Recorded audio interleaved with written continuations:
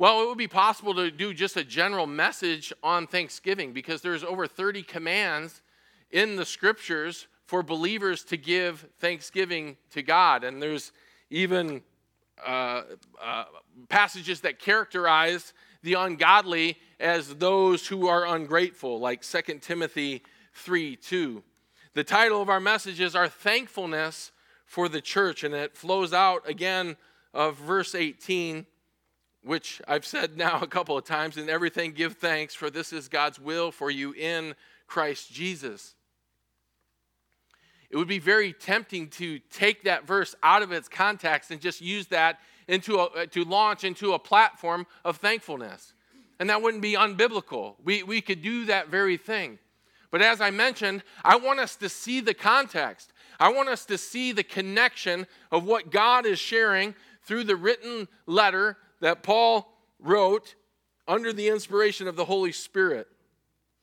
So as your outline indicates, we're going to look at 2 reasons to be thankful and to celebrate God's ministry of the local church. The first reason to be thankful is for the ministry of church leadership.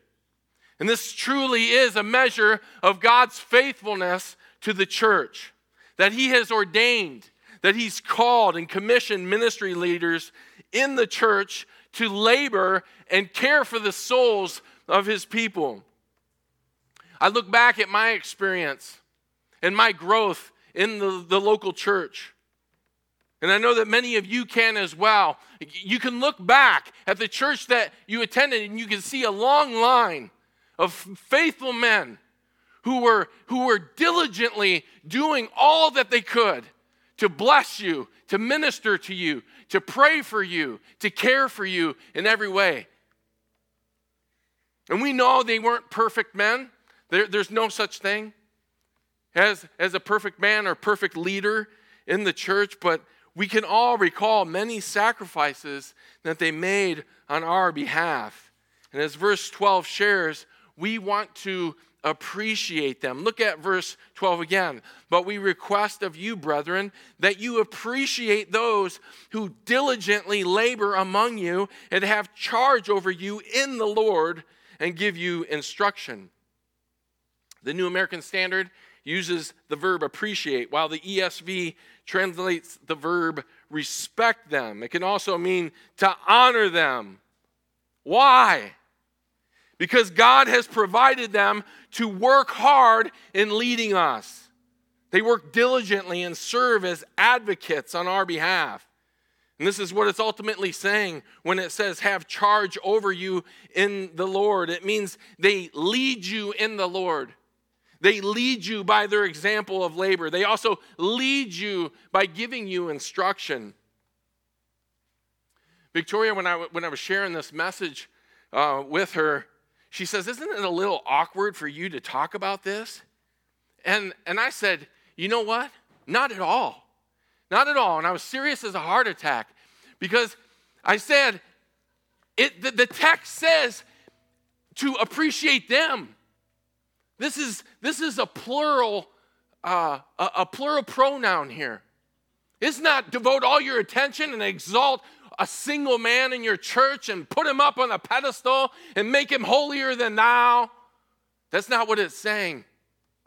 It's saying appreciate them, appreciate the leaders of the church. Ministry is always about a team effort in the body of Christ. And whenever an individual pastor or elder begins to think that somehow it's all about himself and pride infects his thinking, let me just share with you, it's the beginning of the end. It is the beginning of the end. The Lord will quickly remind him that it's about God's plan. It's about God's glory. And the Lord may direct such a person right out of the ministry. And besides, any man who is truly called an elder or pastor will quickly discover that nobody can do ministry by themselves. Absolutely nobody is able to do it on their own, and that's by divine design.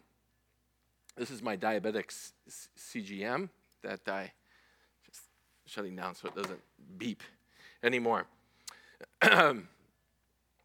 But it's designed by God that way. Nobody can do it on their own, right? Nobody.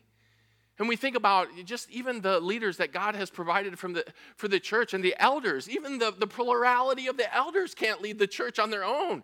And that's why there's care group leaders. That's why there's specific ministry leaders over designated ministries, because it's a team effort. It's a total team effort, and it's by God's design. He wants us to appreciate the leaders that he's provided for us. God not only wants us to appreciate ministry leaders, but verse 13 calls us to esteem them. Look again at verse 13. It says, and that you esteem them very highly in love because of their work. My preferred translation isn't esteem them, because in the Greek, the word really means to lead the way. So it's emphasizing to lead the way in love. God's leaders are to love his sheep well, and God's sheep are to love their leaders well. And so someone might be tempted to ask, well, what does that look like practically? How do I esteem and love my leaders well? Well, we get a description of what agape love is in the love chapter of 1 Corinthians chapter 13 in verses 4 through 7. We get to see it. Loving your ministry leaders means being patient with them, being kind to them and gracious to them. It isn't a selfish love. It doesn't seek its own interests or keep a record of wrongs suffered. And I'm so thankful. Cornerstone, I want you to know that I'm so thankful to be at a church where there's a mutual love, respect, and appreciation shared between our church leaders and our church members. And I can confidently say this on the elders' behalf. We're so blessed. We're so blessed by the love, encouragement, and receptivity that this body has shown towards us as we've done our best to lead the church. We know that we don't lead perfectly, and we're so grateful that you don't expect us to, that there's grace given on both sides. We're so encouraged. One of the rich blessings that we witness continually is seeing how you all minister to each other, which brings us to our second reason to be thankful. Be thankful for the ministry of church members. Starting at the end of verse 13 and extending all the way through verse 18, the Holy Spirit led Paul to record 10 consecutive commands to guide the ministry of the local church at Thessalonica. And you can see them listed in your outline. At first glance, it might appear that these aren't in any logical order, or there's no natural progression, but again, a closer look's going to prove otherwise. Notice the first command at the end of verse 13. Paul writes, live in peace with one another in the New American Standard. The ESV says, be at peace among yourselves. First, it needs to be said that the believers in Thessalonica lived in the same fallen and broken world in which we live in. A world filled with greed and envy, strife, malice, division, prejudice, corruption. That's just the short list for those in Thessalonica, and it's the short list for us today. The testimony of the church is to look radically different from the testimony of the world. And one of the greatest ways for the church to be a witness to the watching world is by living in peace with one another. The church, the ecclesia, the assembly of called out ones, gives testimony to the Spirit of God working in our midst as we maintain unity and peace. Living in peace with one another is a byproduct of unity, and therefore God's word puts a premium on unity and its gospel witness. I've said it before. God is most glorified when the church is most unified. Amen? It is true. God is most glorified when the church is most unified. And this is why Ephesians 4:3 calls you and I to be diligent to preserve the unity of the Spirit in the bond of peace. Unity and peace go hand in hand. And it describes how we walk in a manner worthy of the gospel in our lives. Colossians 3, 14 and 15. It emphasizes the same reality of the gospel when it says, put on love, which is the perfect bond of unity. Let the peace of Christ rule in your hearts, to which indeed you were called in one body. Now, Ephesians 4:3, we've talked about this in a past sermon at one point, I believe, mentioning it, that it calls us to be diligent to preserve unity. And so this takes a Spirit-guided effort. Now, what does that look like practically? How will the church maintain unity? It comes right here in our passage. This is where the commands that follow come into play. Peace is maintained by admonishing the unruly, encouraging the faint-hearted, helping the weak, being patient with everyone, not repaying evil for evil, but seeking the good of others. It's right there before our eyes. Each of these commands provides a practical measure for you to live in peace with one another in the family of God. Also important to note is that each of these commands are in the present tense, and so they reflect continual actions. You and I and everybody in the body is to make it our habit to minister in the church in this way as it relates to these commands. To diligently maintain and live in peace with one another, we must, according to verse 14, admonish the unruly. The verb admonish isn't common in our vernacular, but it basically means to warn. Who do we warn? The unruly. Again, another uncommon word, which literally means out of battle order. Pretty interesting.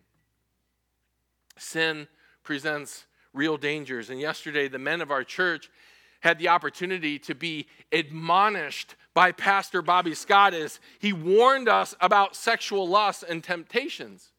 And he used the example of King David in 2 Samuel chapter 11, and he described how King David got out of battle order. And he became undisciplined and idle with his time. And it opened up the door for him to be tempted by Bathsheba when David, he should have been engaged in battle. And his focus should have been on the Lord.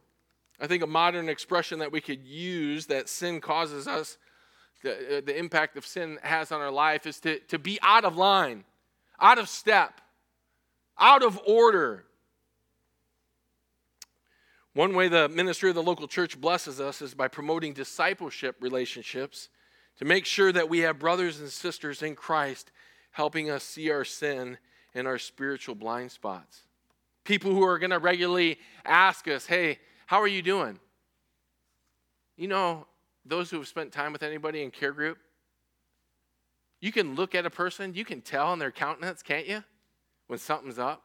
If you know somebody, you can look into the eyes, you can look into the gateway of the soul, and you can look and you can ask the question, how is your soul doing? You see in their eyes. In fact, it's one of the reasons why when people get upset, they tend not to look at people. Or if there's something that's out of step in their life, their eyes won't engage with you. Why? Because there's issues going on. There's guilt, there's shame, there's factors related to sin in their life.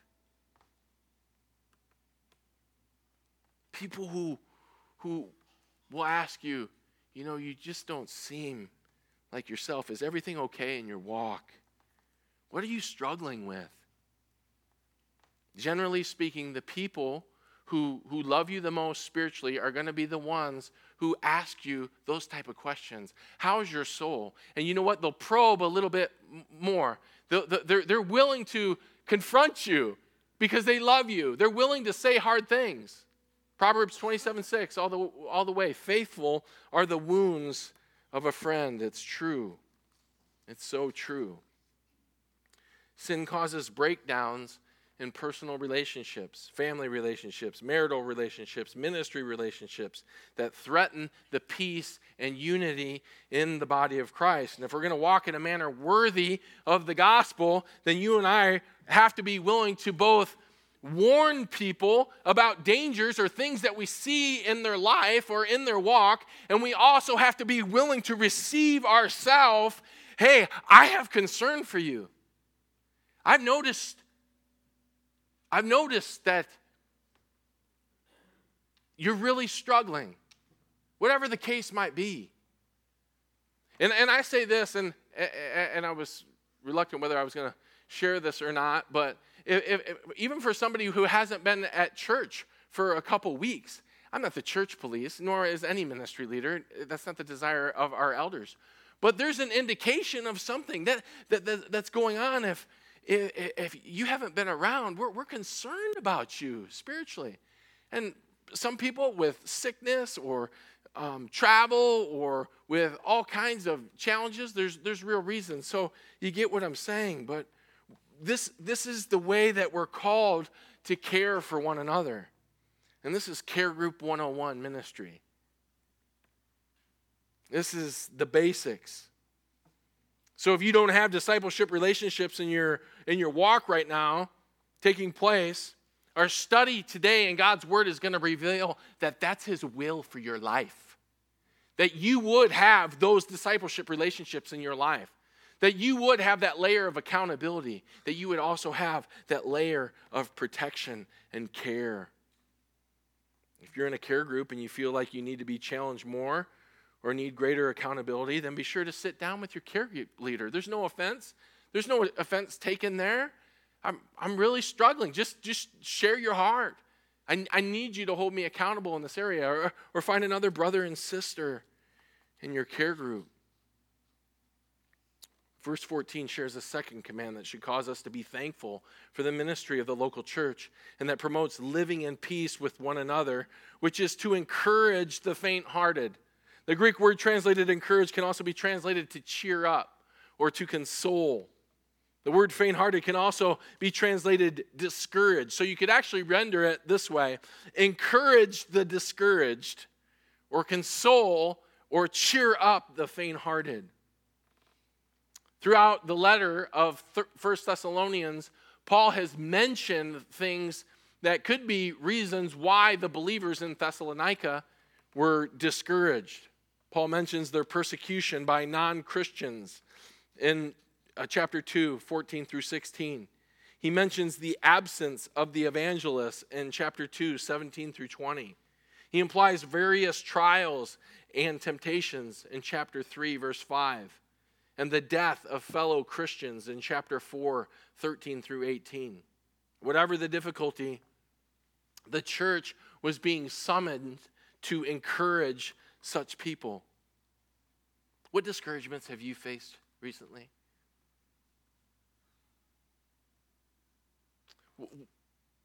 And you know what they are. What has been a discouragement to you personally that you've dealt with? Where might you need to be consoled? Is your heart hurting? God gave us the ministry of the church and discipleship so that we can care for, console, and comfort one another. Well, verse 14 is going to continue with a third command, which is to help the weak. And the word help can be translated uphold or support. The word weak can reflect spiritual or physical weakness. Spiritual weakness when our faith is tested and we find ourselves vulnerable to doubt or lacking faith. Physical weakness is when we're sick or injured or physically challenged. Romans 15:1, I love the passage because I think it really does reflect care group. I think I've mentioned this before, those opening verses of chapter 15. But listen to verse 1. Now we who are strong ought to bear the weaknesses of those without strength. Galatians 6:2 calls us to bear one another's burdens and thereby fulfill the law of Christ. All of us All of us experience moments of weakness, and we need the help of those around us. And we see examples, great examples in the Old Testament and the New Testament of this taking place. Dear brother, share with me the example of Moses in Exodus 17 when Moses led the fight against Amalek. And he needed Joshua and Hur to hold up his arms as he held up the staff of God, right? And he got tired and weary, and he couldn't do it, and he was fading, and those brothers came alongside of him, and they held up his arms so he could uplift the staff. And what happened in that account? When they held his arms up, right? The Israelites made progress and defeated the enemy. And when they let his arms down, and when they grew weary and they didn't help each other and the staff came down, the Amalekites began to take over. There is no shame in weakness. There is no shame in needing help. Don't allow pride to prevent you from receiving from the very hand of God that which He would have for your life. And if you want a real humbling example, you can just think about the Lord Jesus Christ as He carried the cross up the hill to be crucified, and He became so fatigued, so physically exhausted, He fell down and He collapsed. And guess what? There was a man, Simon, who had to help pick up that cross and carry it.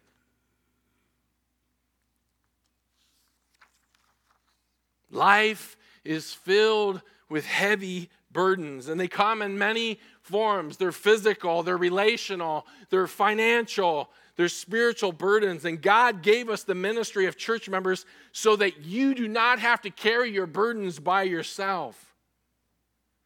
What is the greatest burden that you're carrying right now? And I have a more pointed question. Are you the only one that knows about it?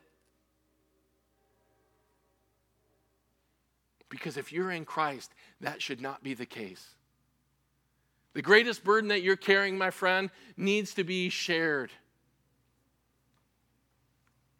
How are God's people shouldering it with you? Are you being tempted to carry any burden on your own? Well, there's a fourth command in verse 14, so that we can live with one another in peace, which requires patience. The end of verse 14 says, be patient with everyone. Many of the problems with the Thessalonian believers that they faced came from challenges inside the church. For example, young believers were unruly and still engaged in sins that needed to be repented of. Thus, Paul emphasized refraining from sexual immorality in 1 Thessalonians 4:3. And so it's important to note, and a takeaway that we can get from the instruction that Paul was trying to encourage them with, is that not every Christian matures at the same rate. And so we need to exercise patience with those in the church so that we do not allow the challenges that are bound to arise in discipleship to throw us off course or to be tempted to get impatient.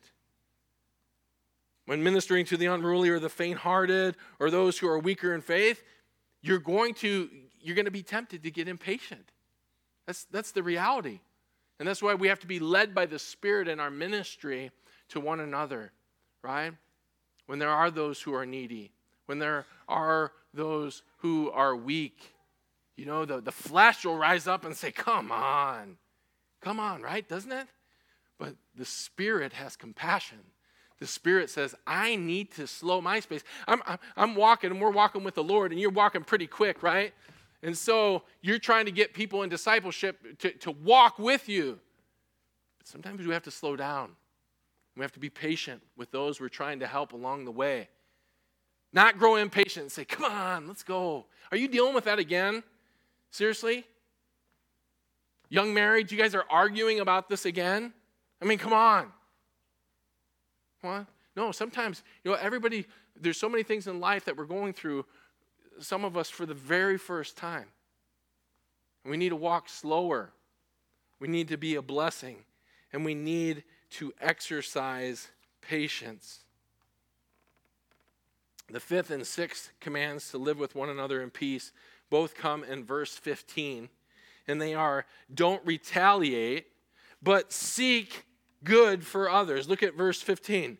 See that no one repays another with evil for evil, but always seek after that which is good for one another and for all people. Many believers in Thessalonica were being persecuted for their faith. So in addition to dealing with believers who were hurting, the church oftentimes had to deal with unbelievers who hurt believers. And the natural response is vengeance. Vengeance is a natural reaction to an offense suffered if you are of the world, but for the believer, this is not an option. And this is why our natural impulse when somebody cuts us off in traffic isn't just to smile and wave. It's not, right? The flesh immediately rises up, right? I'm going right up close on their bumper. How did they cut right in front of me? Can you believe that they did that? You know, right? That's the flesh. When someone hurts someone you love, your flesh rises up and it wants to take over. Just watch a mama bear with her cubs. One of these times when it gets threatened, the natural impulse that takes place in a sin-fallen world. But God has changed your heart so that you won't take vengeance into your own hands, but rather yield to his Holy Spirit and cling to Christ for help. And the Apostle Paul, he expands in greater detail about vengeance, and a familiar text in Romans chapter 12, verses 14 through 21, and I'll give a synopsis of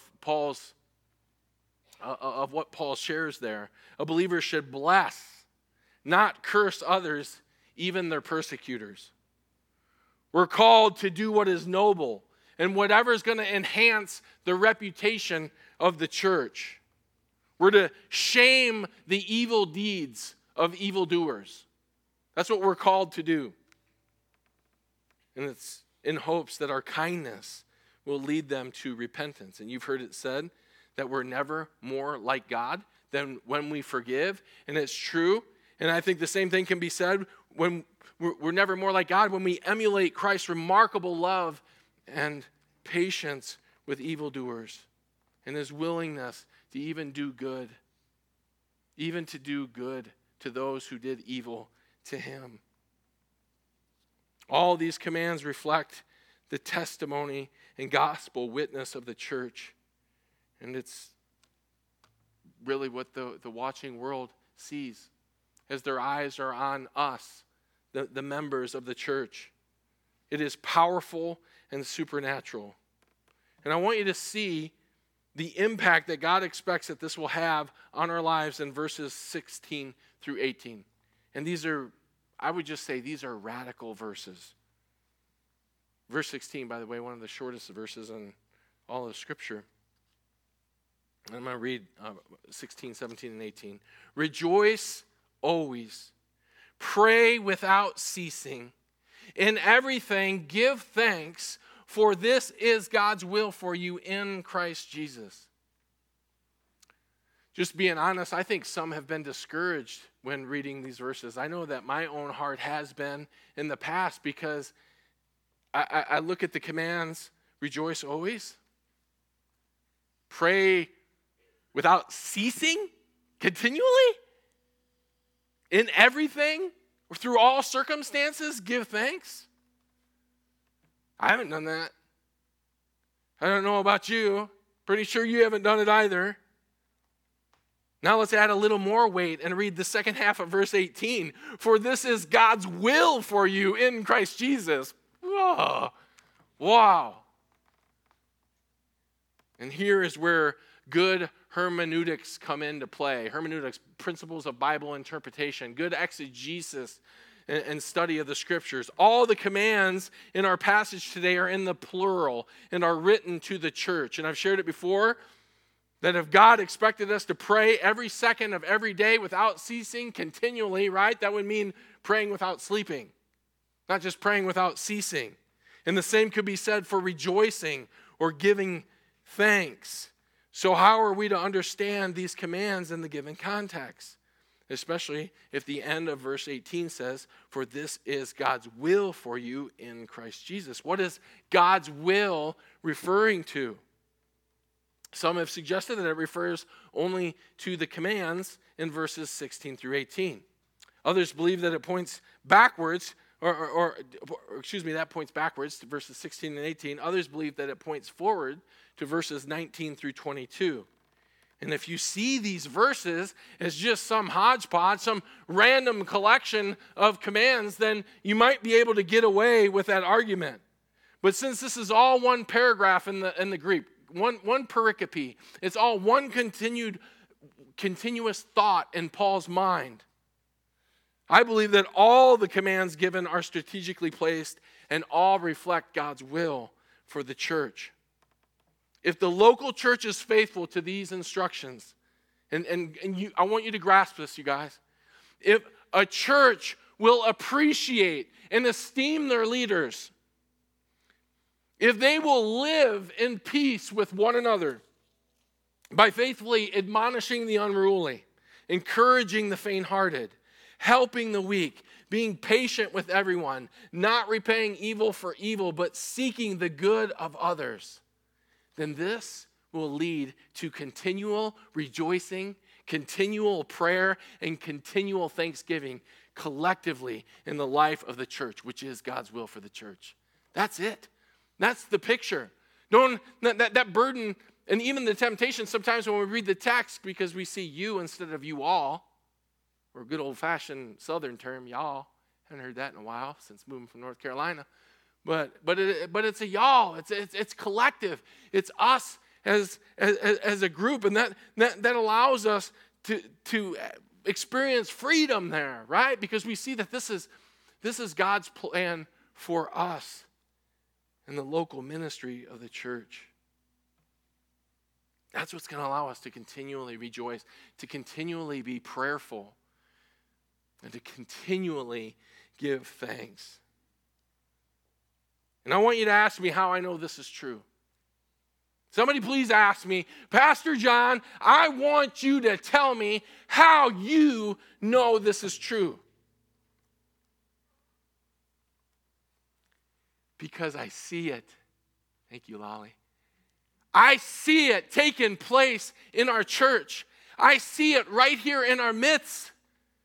It is taking place within the body of Christ. The testimony is real. And it's so encouraging. Praise His holy name, amen?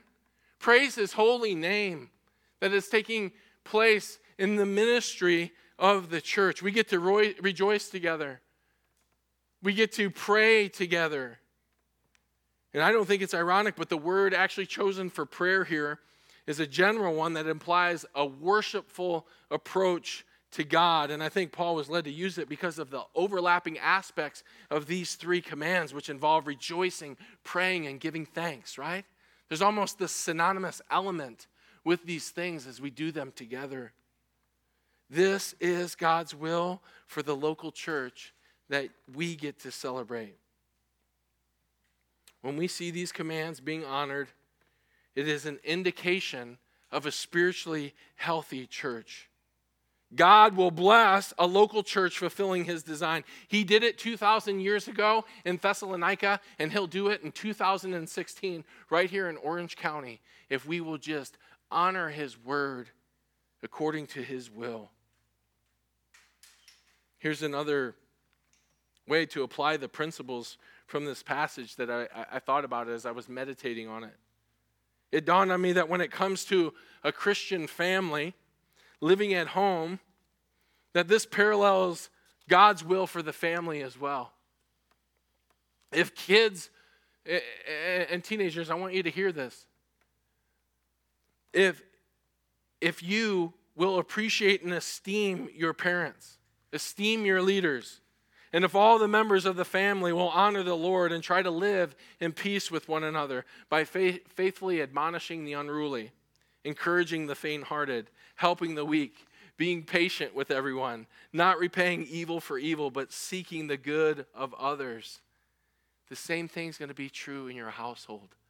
That there will be continual rejoicing, continual prayerfulness, right, as some of the hard things that need to take place, admonishing the unruly, are going to get us to our knees in prayer, right? But there's going to be continual thanksgiving as well. And I don't think it's ironic that the Puritans used to view their homes as little churches. That was their desire for their house, that what took place in the house, the ministry of the home, would reflect and emulate the ministry of the church. To me, that is just like profound.